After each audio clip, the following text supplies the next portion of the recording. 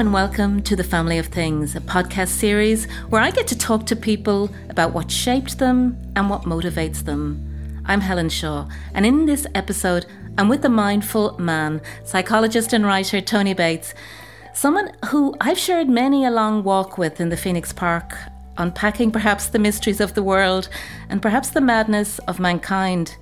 But many of you will already know Tony from his work on radio or in print, writing about mental health, and particularly for his advocacy and mission around youth mental health in Ireland. But Tony, I guess as always, I'm going to turn the tables a little bit on you and your life as a psychologist, because I'd like to start with you and your roots and your beginning. I'm always curious about what made us do what we do with our one precious life. And I'm curious about what got you started on your path around your curiosity about the life of the mind. And I know a little bit about your mother and Phil Bates, who was one of the founders of the Samaritans. So I think we've always assumed that that was a key trigger for you. But even before we get to talk about Phil, at 7, at 8, at 9, at 10, at 12, when people asked you, Tony, what do you want to be when you grow up? What did you say? Oh, certainly not a psychologist. We wouldn't have known the word. I don't think I knew what a psychologist was. I think probably thought medicine was, and I began in medicine in UCD. So that was my first entree to a profession. But actually, I think before that, I had done various aptitude tests, was part of what we did in secondary school. And they all pointed towards my doing music or doing art or doing English literature. They were the top 3. And I did medicine. So actually, I'm not sure that I would have said I wanted to be a doctor when I grow up. I think I probably wanted to be some kind of an artist. Because music is important to you, and your dad had a musical life, and he did influence you in terms of music. So it was probably our strongest connection was through music. He was captain of the army team, and there was a quiz on RT1, and he was captain. They were on for years. They kept winning because he was so knowledgeable about music and classical music. Now, I grew up in the 60s, really, and it wasn't a time when young fellas were listening to classical music, but he began to introduce me to it, and I fell in love with it. And he liked to talk, and he was never stuck for an opinion on anything. And, when he was 40 years married, I had a big party.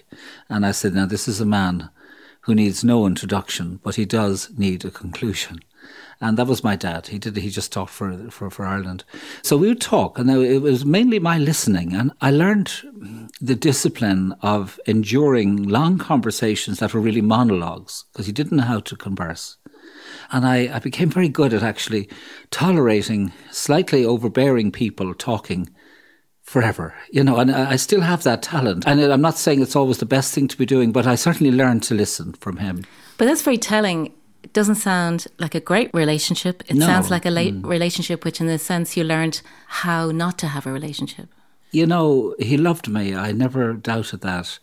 And his whole life was really a promise that was never fulfilled. In what way?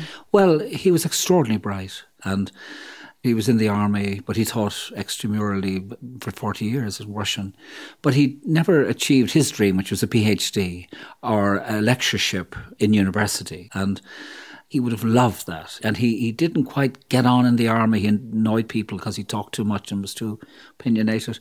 And so they let him go at 58 as a lieutenant colonel, whereas they could have promoted him and he could have stayed longer. But he then lapsed into a very empty sort of retirement where he had nothing to do, and he died at 74.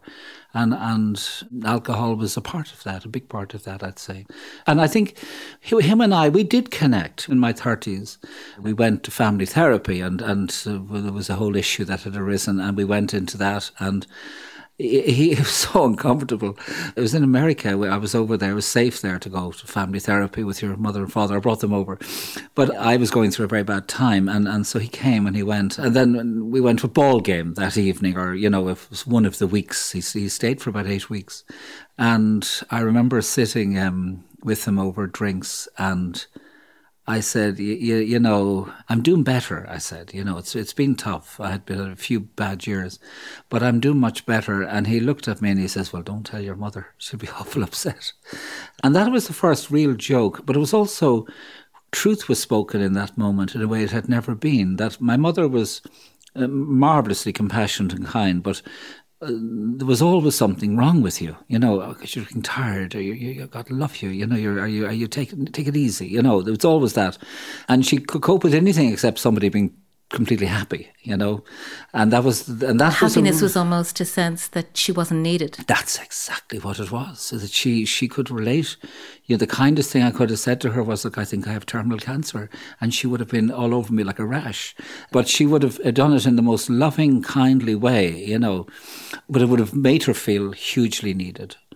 So your mom, Phil Bates, and she sadly passed away earlier this year in May, but at a very fine age, right? She was in her 90s. She was 90 and she was ready to go. It was extraordinary, beautiful actually, and peaceful, and she was determined to die. I was with her 18 hours right to the end and on my own, and I could just feel her moving into the night, very clear. And Phil Bates is somebody who's had a profound impact in our society in probably often a quiet way, in that many people today will not know her name, but in founding the Samaritans and becoming part at a time when we weren't about family therapy or reaching out or saying I'm broken. Yeah. And I remember meeting her very early on in my career when I did a piece when I was a freelance, must have been in the 80s, around suicide. And I think I must have rung her then in the Samaritans and chatted. But she's somebody who obviously had a mission. And I suppose what's often been curious about that is, what's it like to be a child of somebody who has a mission?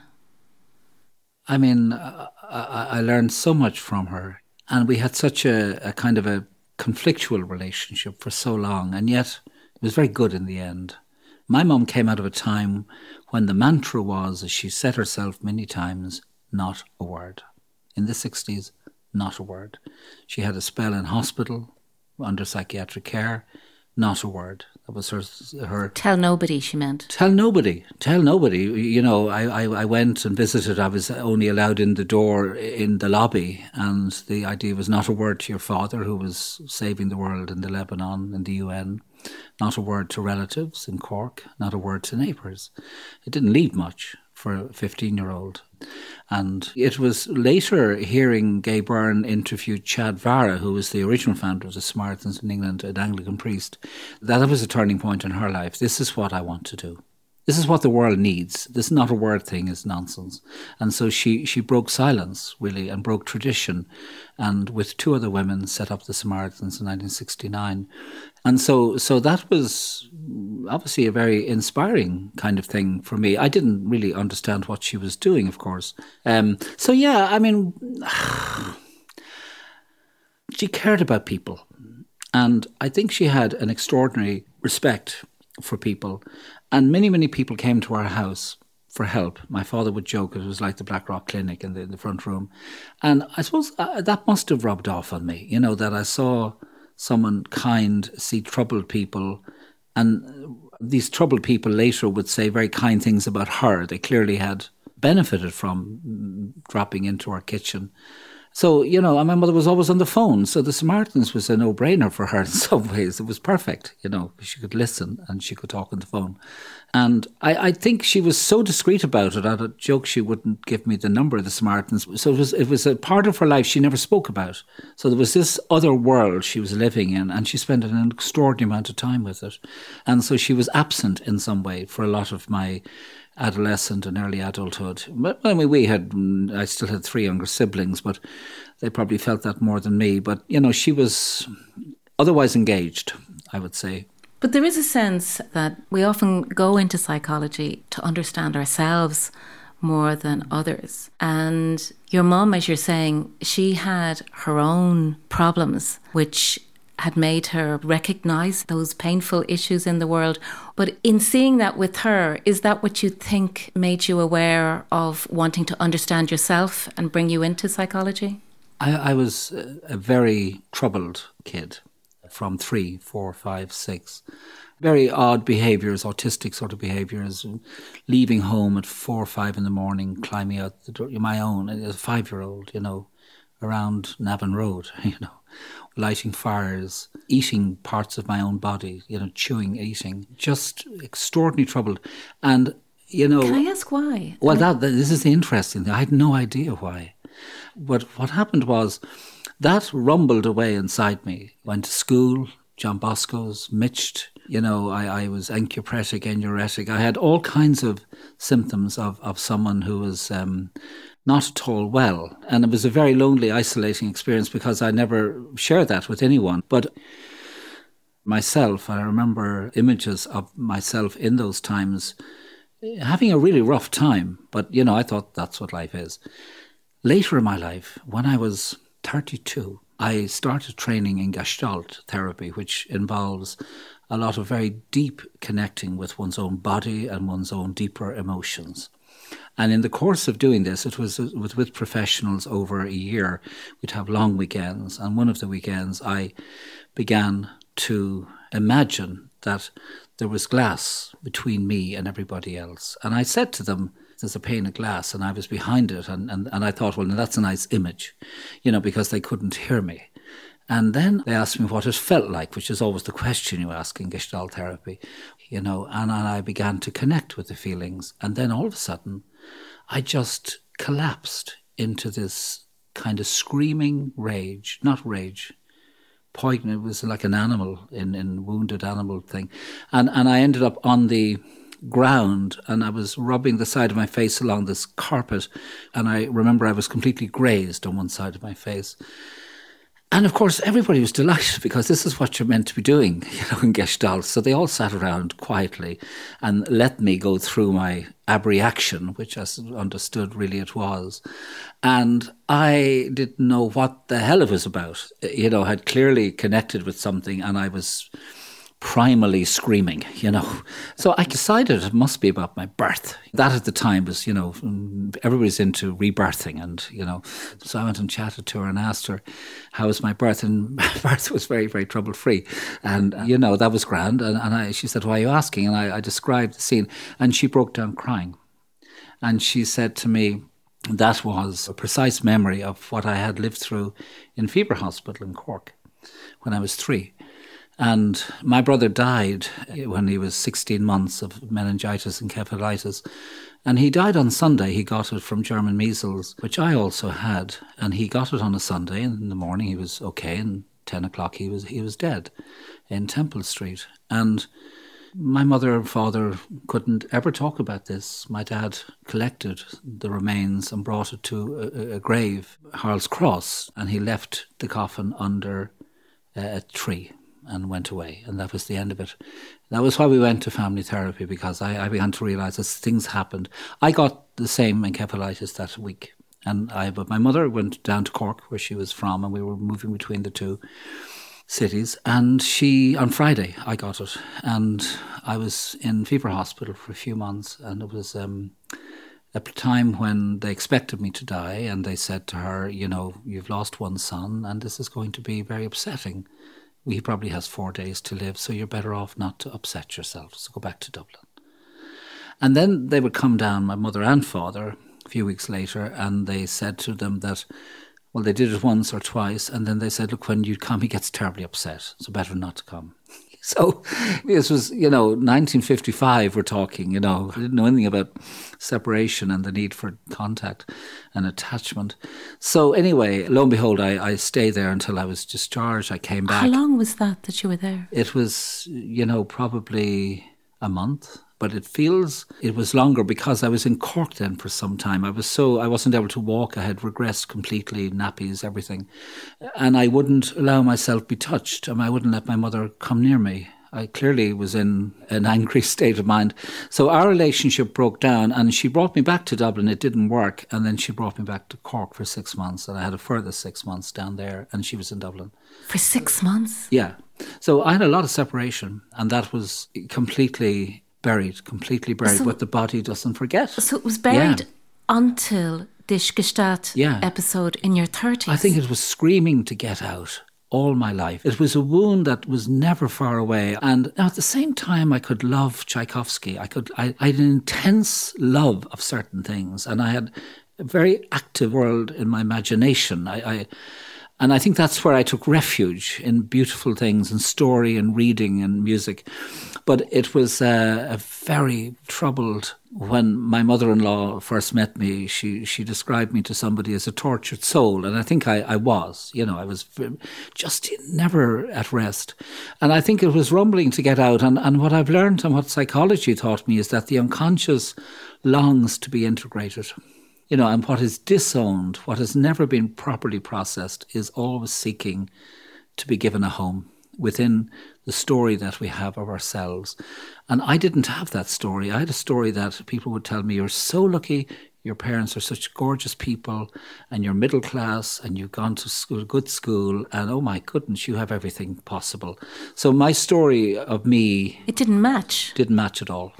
But Tony, I'm really just in thinking about that. I mean, did you remember your brother who died? I mean, what was his name? When all of this came out, did your sense of him as a person become more real?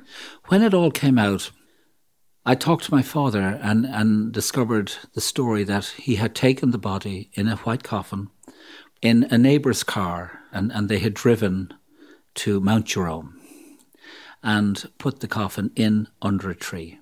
Now, the name was on the coffin.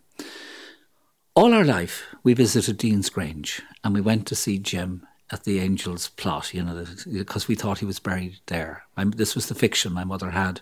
My father had told her that. He had never told her how he died. He always said it was for the best. He would have been a vegetable. That's all he said. And he never told her the circumstances of his burial, okay? This came out, and I said, we have to find him. And so Ursula, my wife, and we began to track down where he was. And it was a bit of detective work. And we found him because there were records. This coffin had been... They don't miss a coffin sitting under a tree in a graveyard. So the coffin had his name. So they tracked it, and he was buried in a grave for unwanted children, an unmarked plot in Mount Jerome, which is still there. We bought the plot. So what was his name? Jim. And I visited that almost every year since I've discovered that. I go to see him on his anniversary. Mm. And knowing the fragility of memory, whether it's restored or true, do you have a sense of Jim beyond? Oh, I do. Extraordinary. And I mean, I went through 6 years of Kleinian analysis. Of what? Kleinian, Melanie Klein. Kind of a very formal, orthodox psychoanalysis. Lying on the couch, therapist behind. Woody Allen-esque. Yeah, but it was not something you joke about when you're there. It was, Jesus, hard going. I can tell you that much. But anyway, what everyone thinks about... And was that in the States? No, I was here. It was in Dublin. But, that got down to my memories of Jim. And it was extraordinary what it brought alive in me. I feel very close to him, always have. I go visit on the 16th of May, Mount Jerome. I stand at his grave and I miss him. But I don't miss the 16-month-old. I miss the 64-year-old, or the person he would be now. I miss his wife, his children. I miss all of what we would have had together. But there's a real sense of being closer to him than almost to my, not quite living siblings. I'm very close to them now. But he was the one I was closest to growing up in my mind, but I didn't know it. There was always that missing bit. So you're 3, you say? I'm 3. When he dies? Yeah, he was 16 months. I was and 3. You're in this period then over the next 7 months where, except for a break, you're pretty isolated in Cork. Yeah, I'm pretty isolated at home or in Cork or in hospital. But do you think now, having gone through all those processes, that that's a defining point in making you who you are? Absolutely. It is. It is the fracture in my soul that has shaped me, for better and for worse. What's interesting about anchoring your motivation in life coming from, I guess, your own trauma, your own experience, and maybe that's quite common for many psychologists, is that something propels them to be fascinated with how we work emotionally and mentally. It's more like a niche that you have to scratch. Some people don't have that, and God bless them, and I envy them, and they can lie on a beach in Ibiza and read Hello magazine, and that's fine. I couldn't do that. And so I read Hermann Hesse and Nietzsche and all these people, people who I didn't really even understand, but I was 17, 18, but I was looking. The Outsider was my favorite book. It was people who named something that was about alienation and disconnection and struggling inside. Those kind of stories, oh my God, I could live them. And then as you go on, and as you say, you became interested in medicine and moving into psychology. And what's interesting in your family is that your other brother, Mel, becomes a very well-known doctor. And Mel Bates is known for having set up the D-Doc in Dublin and having a huge profile. So that idea of medicine or healing is also part of what was happening in your family. From Phil, from your mother? Yes, I mean, sure, the caring gene was contagious. It certainly touched all of us. My sister was an OT, so she was working in OT? In occupational therapist, yeah.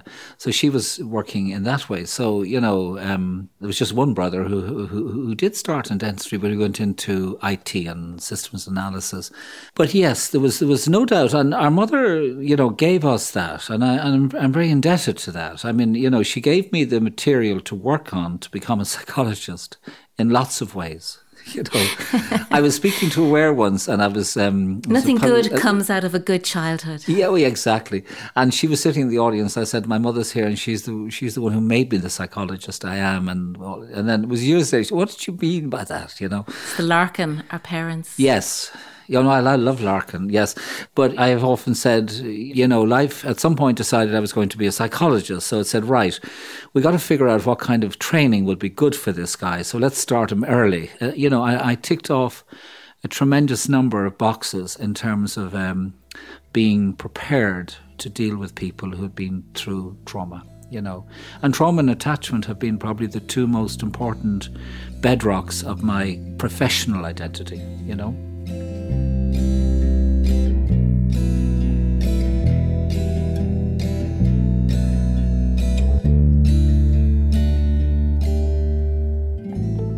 Now, you spent, I think, over 30 years in clinical practice as a psychologist. You contributed an enormous amount in public thinking. You were the editor for Vision for Change. Yeah, there was two of us. We were the sort of editors. In other words, it was produced by a team, an expert group of 18 people.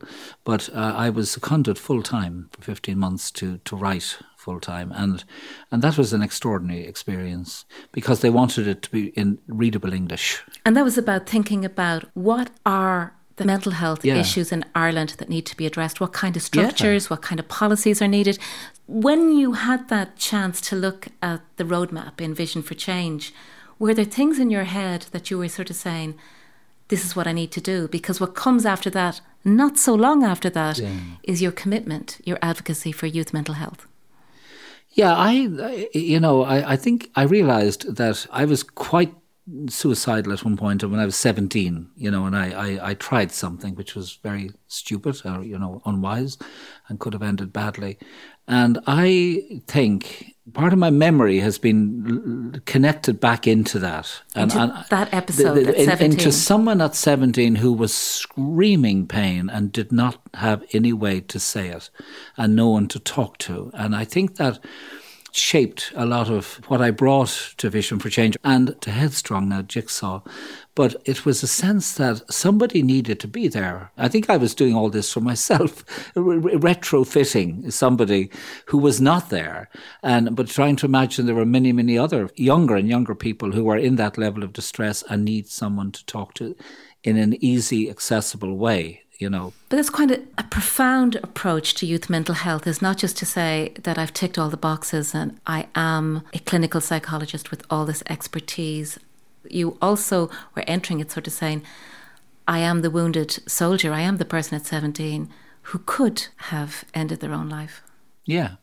I wanted to make sure that, and I still want to make sure that what Jigsaw does is to provide the kind of support that me as a 17-year-old needed but didn't get. So in a way, I know how important it is from having not got it.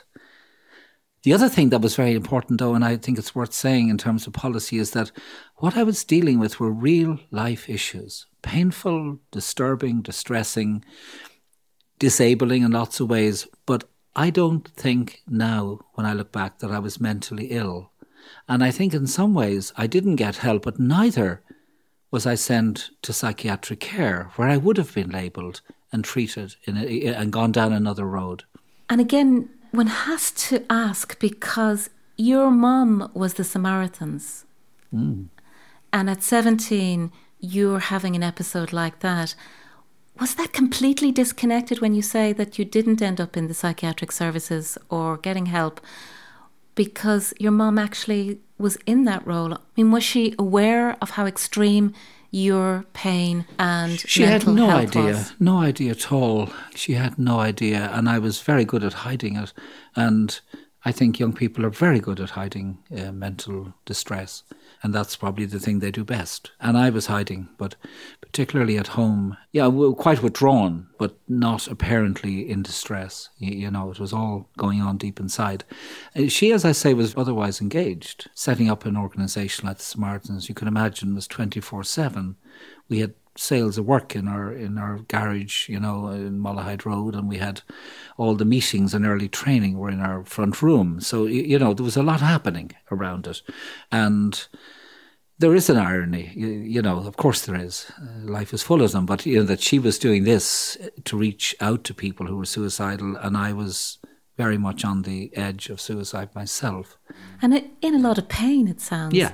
I mean, now, because you have that sense of being able to separate yourself from the 17-year-old you, and you're saying, I don't think I was mentally ill, but you were suffering from depression. I was very down, yeah. Yes, in some ways you could say that was a clinical case. Do you still feel that all relates to what happened to Jim dying, and the fact that at that stage it was an echo from that pain? I think distress and psychiatric distress isn't caused by any one thing, but it's the whole sequence of things that happen afterwards. I think I got progressively more isolated on myself. I became more hidden, more confused, more lonely, in a way I had no outlet for, and at the same time I'm trying to go to school and get a leaving cert, you know. So there was all of that conflict in myself, and then feeling very insecure as generally with peers, and you wouldn't want any of them to know just what a fuck up you were in your head. You know, they all seemed to be doing fine, and I was really messed up. But you wouldn't tell somebody that because they might just cut you off as a friend. So you talk about Hermann Hesse, you talk about Camus, or you talk about these wildly existential, despairing writers, and we'd all have chats about that, you know. But really we were wanting to talk about ourselves, I think.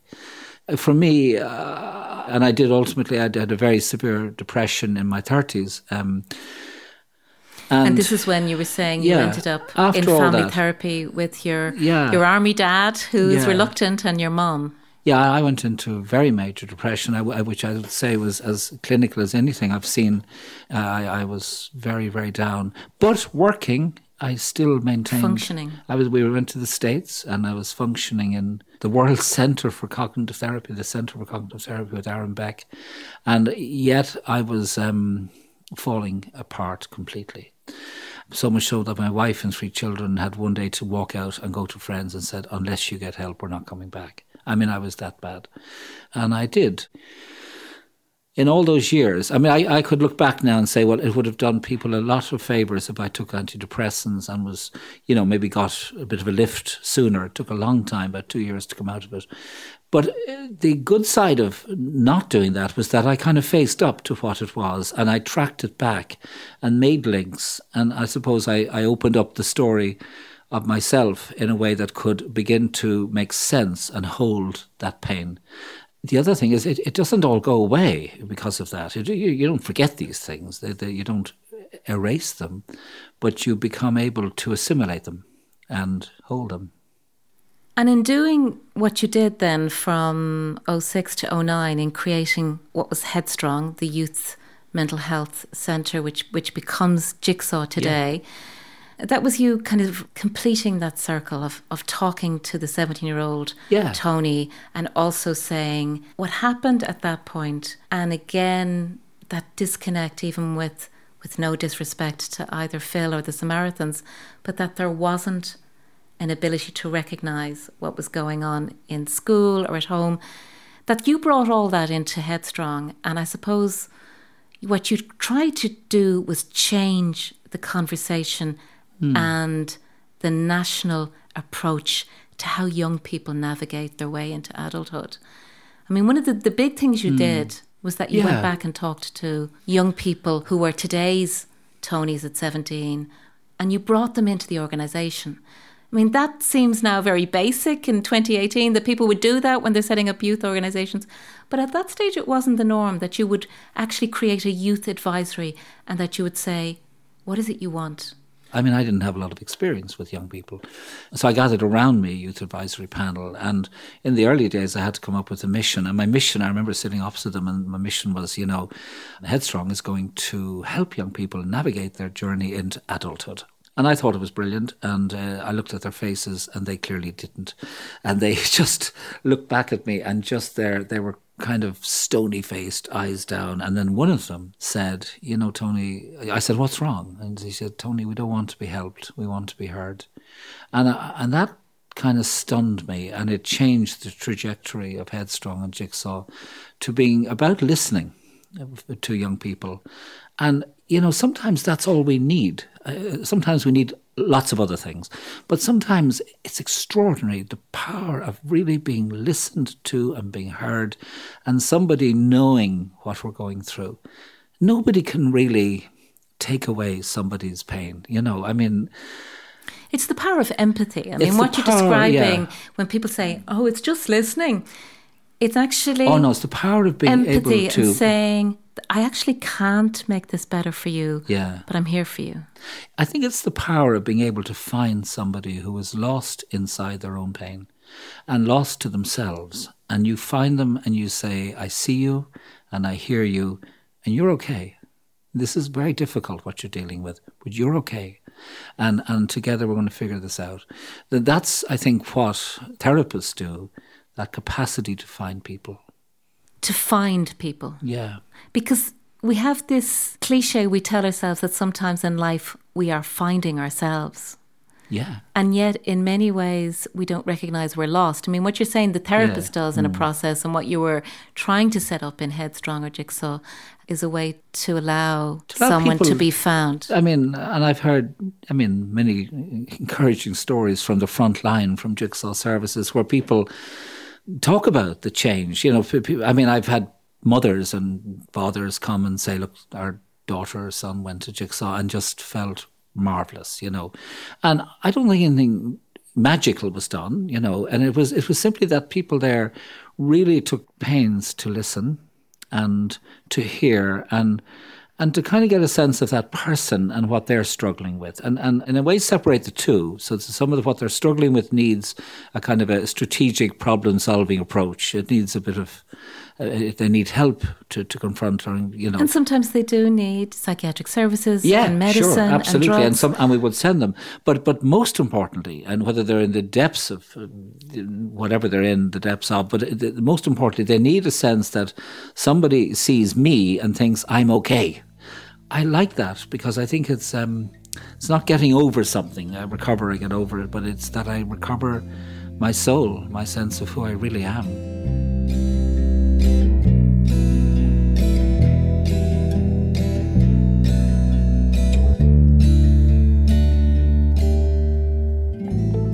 And now, at this stage, obviously, in end of 2018, you've handed the reins over. You have retired from Jigsaw. You've moved into a new phase of your life, for sure. And Jigsaw at this stage, it's part of the establishment. It really is under the wing of the system. When you look at what you've created, and it very much is and was your baby, when you look at that flow from 2006 onwards to where we are with 2018 with Jigsaw, and the story around youth mental health, what do you feel, to use that Gestalt moment, what do you feel about what has been done? I feel thrilled, I feel moved. I just feel, I think of people at the front line of Jigsaw. I think of the people welcoming young people, because I think, half the good we do is just the very way we welcome somebody into a space and greet them with a cup of tea or a sense of respect, And before anything happens, I think that's extraordinary.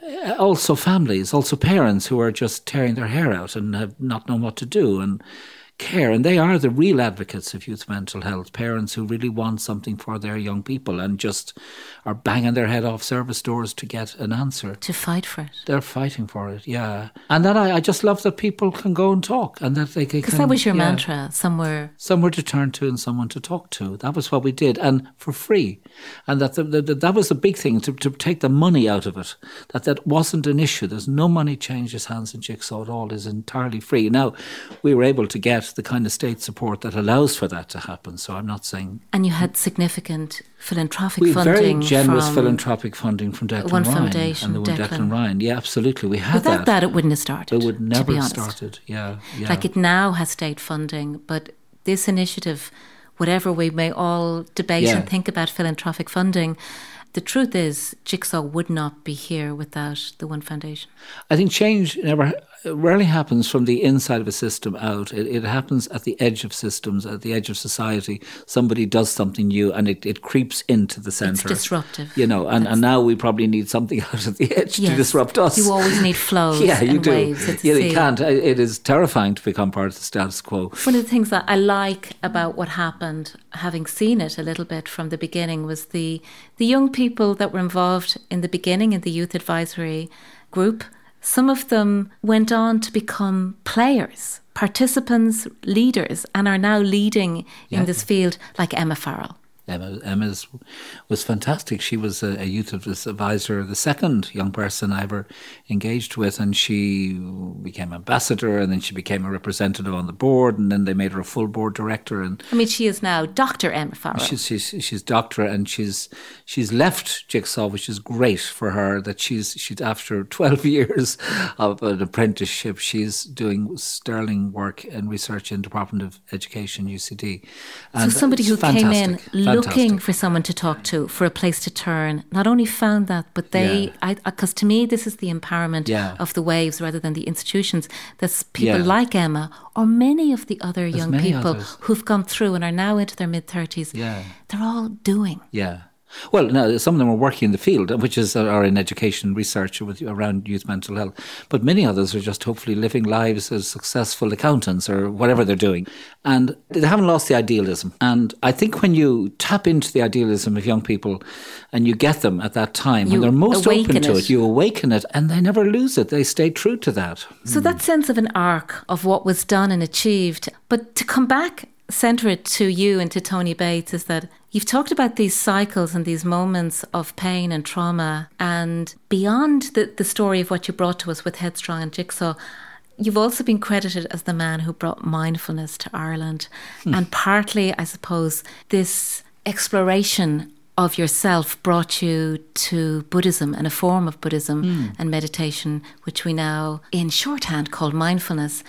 But how did it happen for you? What I'm curious about is, like, when did this light bulb go on for you in terms of Thich Nhat Hanh, the meditative leader? I mean, in some ways, it came from one of the most severe psychiatric patients in James's, who came to me one day and said, look, I have a big box of pills at home. I think I'm just going to take them, So I think I better come into hospital. And he'd had more admissions to hospital than I'd had cups of coffee, So I said to him, do you really want to come into hospital? It was kind of hospital, bottle of pills. I didn't know which was worse, And I kind of challenged him. What really are the options here? Is there nothing else we could do? And I'd got this book, Full Catastrophe Living, on mindfulness from an old supervisor in the States who said to me, in 94, she sent me the book and she said, this is where things are going to go next. And I didn't know what that meant.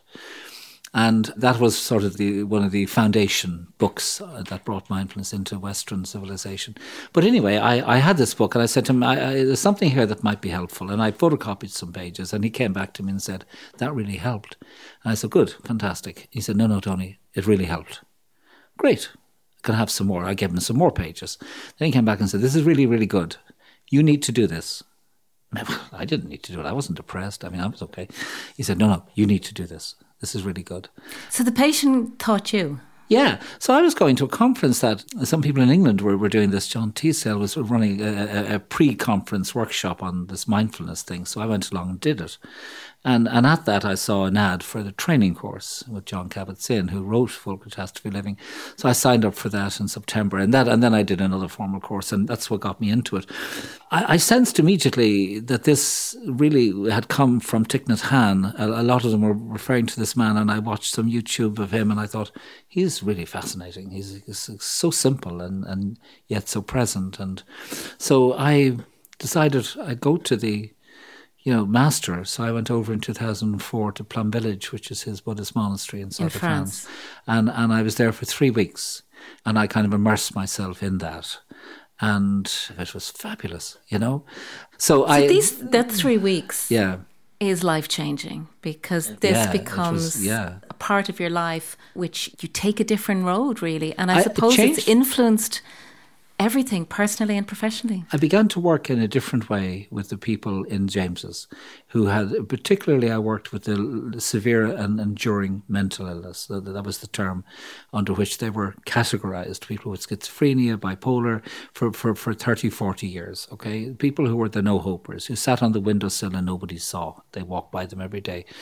And I started to work with those, and I did see dramatic changes. But one of the changes I didn't anticipate was that in order to do it, I had to become a much more of an equal. So the way mindfulness training is, it's not that the expert comes in and propounds some kind of theory, but that I sit with them and we practice. And I was new to this, and I had to be honest with them that I was also just learning to practice. So every week we'd meet, we'd sit, and we would, about 11, 12 of us, and we went through the training, and we had to report honestly on our homework and how we were doing or not doing. And so it changed the nature of my relationship with them, and the actual practice gave them a method of dealing with their emotional distress in a different way, through accepting what was there, letting it be there, but breathing with it and sort of stepping back. It was a different way. Before, if you like, negative feelings were things we wanted to get rid of. So it gave them skills and tools to steady themselves, to ground themselves, to pay attention, and to be able to approach difficulties. To live with pain. To live with pain, yeah. And what's interesting, I think, about the process that started post that and after you first become engaged with mindfulness is it's a personal transformation. What's happening in your work is one thing, but this begins to change your own daily life. And yet, no more than what you've said before, it doesn't make all the bad stuff go away. No, I think that's what I've learned. Some of the bad stuff that's still with me in my body and in my mind and in memory is also sweet. There's a sweetness about it. I remember Tom Murphy said something extraordinary. He was being interviewed, and they asked him about his depression. And he said, if you gave me a sealed envelope with the answer to depression in it, I would not open that envelope, because depression has given me so much of what I've needed to write and to connect with people. And I feel a bit the same way about my own life journey, but I wouldn't change any of it. It's what I've needed to become human. Somebody else needs something else. And I guess from you wrote for a year in the Irish Times, A Year of Living Mindfully. So I suppose from the perspective of how it's become part of your daily breath, your daily life, how do you live a mindful life? I try to be present to people, to what's happening, to the beauty of things that we can miss, to the mystery of life, which is extraordinary that we're here at all, and then just to myself, to what's happening in me. And I listen to what's happening with some degree of respect, because the body doesn't lie. A lot of what we regard as symptoms or negative feelings are parts of us trying to communicate in the only way it can. And I learned to listen to those and say, no, what's that about? Be curious. And the lovely thing of mindfulness is that it brings curiosity and a certain playfulness to these things, rather than a heavy-handed, well, I'm going to fix this. That's not what it's about. I'm going to notice this and give it room to breathe.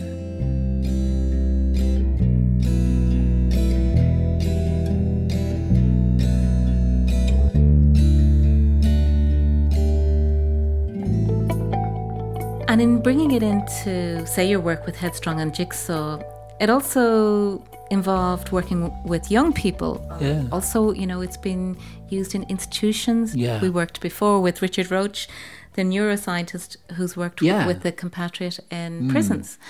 Part of what one hears when you're looking at society and mindfulness is that really what you'd like is that there was a little bit of this in every part of our society, from Dáil Éireann to the courts to the schools. And you've been particularly focused on that part, on schools and young people, and the ability to give them that trust in the breath, in the idea of taking the moment and living with a sense of being present. I mean, if we were to go back to what we said earlier, that one of the things happens for people is they can get very disconnected from themselves.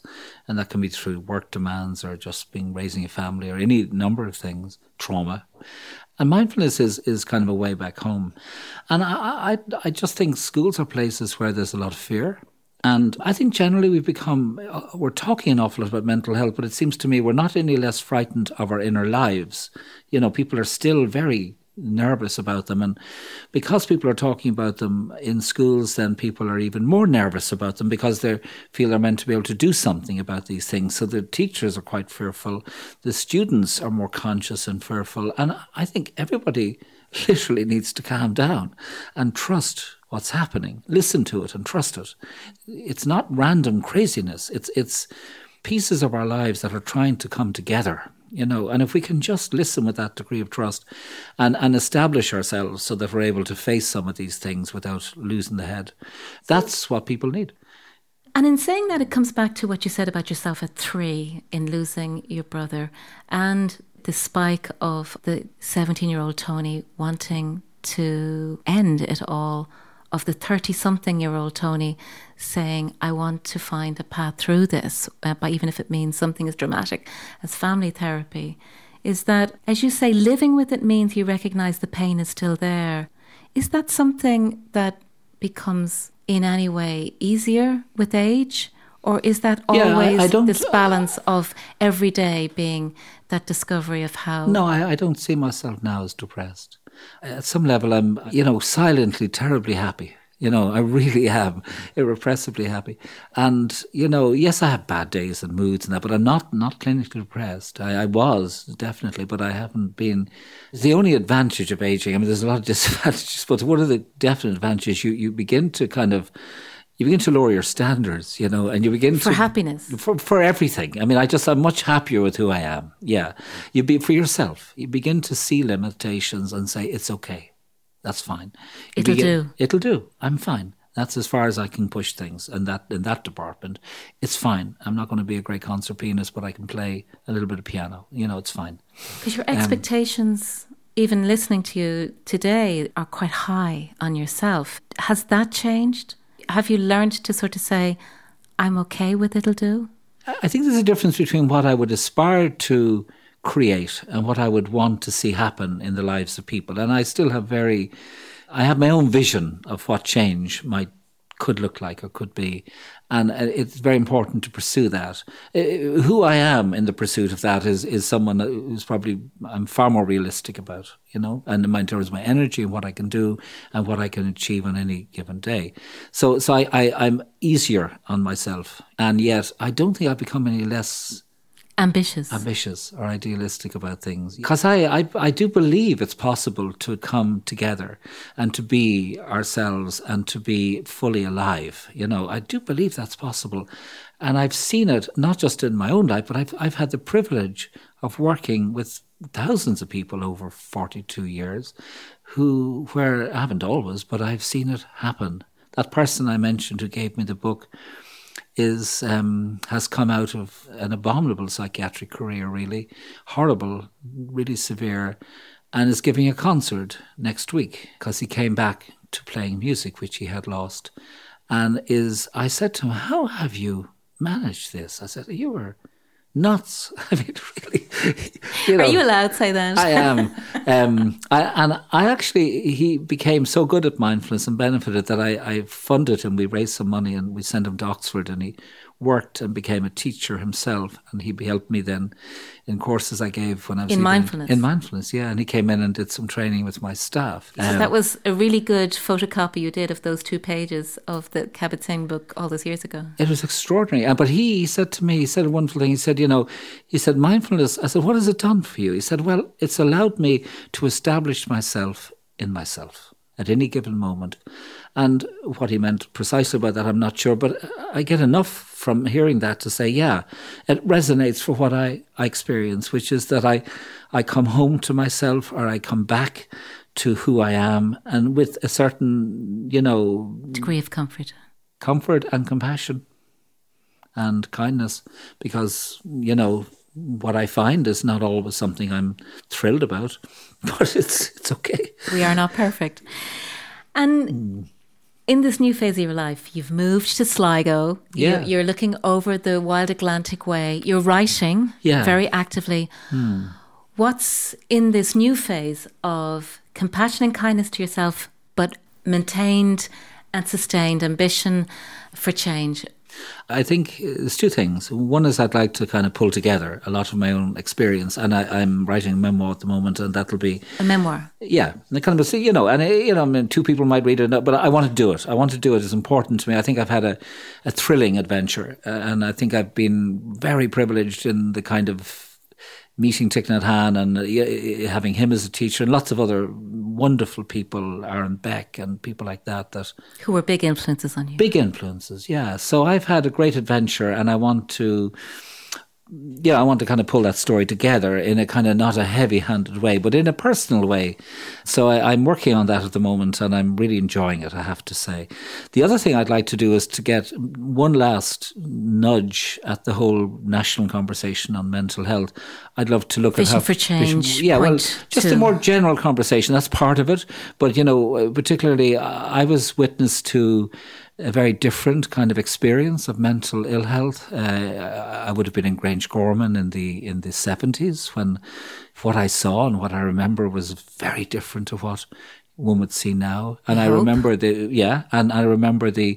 my mum and her the stigma that was that's changed. So there's a great deal more openness, and I want to look at how far we've come, but also I want to get a sense of where how we need to evolve. And I'd love to go to that edge where we're growing in our consciousness and understanding of mental health, and just see to nudge that a bit. The quest is always to live at the edge, but to have enough of a rope, no matter how thin or fragile it is, in order to come back in. Yeah. And I suppose that's the danger zone that can often be in exploring that, whether as an artist, a creative, or as a person. It's like the ability to go there, but to be able to get back up. Well, we're talking about the edge, and we're talking about mental health, and we're talking about mindfulness. But I mean, Heaney said it in 2 words or 2 lines. Sometime take the time to go out west to County Clare along the flaggy shore. I mean, that is the invitation. That is about, for me, the invitation I've tried to respond to throughout my life, which is to not be afraid to go to that edge, the edge of my own place, where there's a flaggy shore, where there are headstrong-looking swans, which is where I got the name for headstrong, and where there are, light and darkness are playing, and shadow, and all together, and to be fascinated by that, and to let it blow the heart wide open. To let it blow the heart wide open.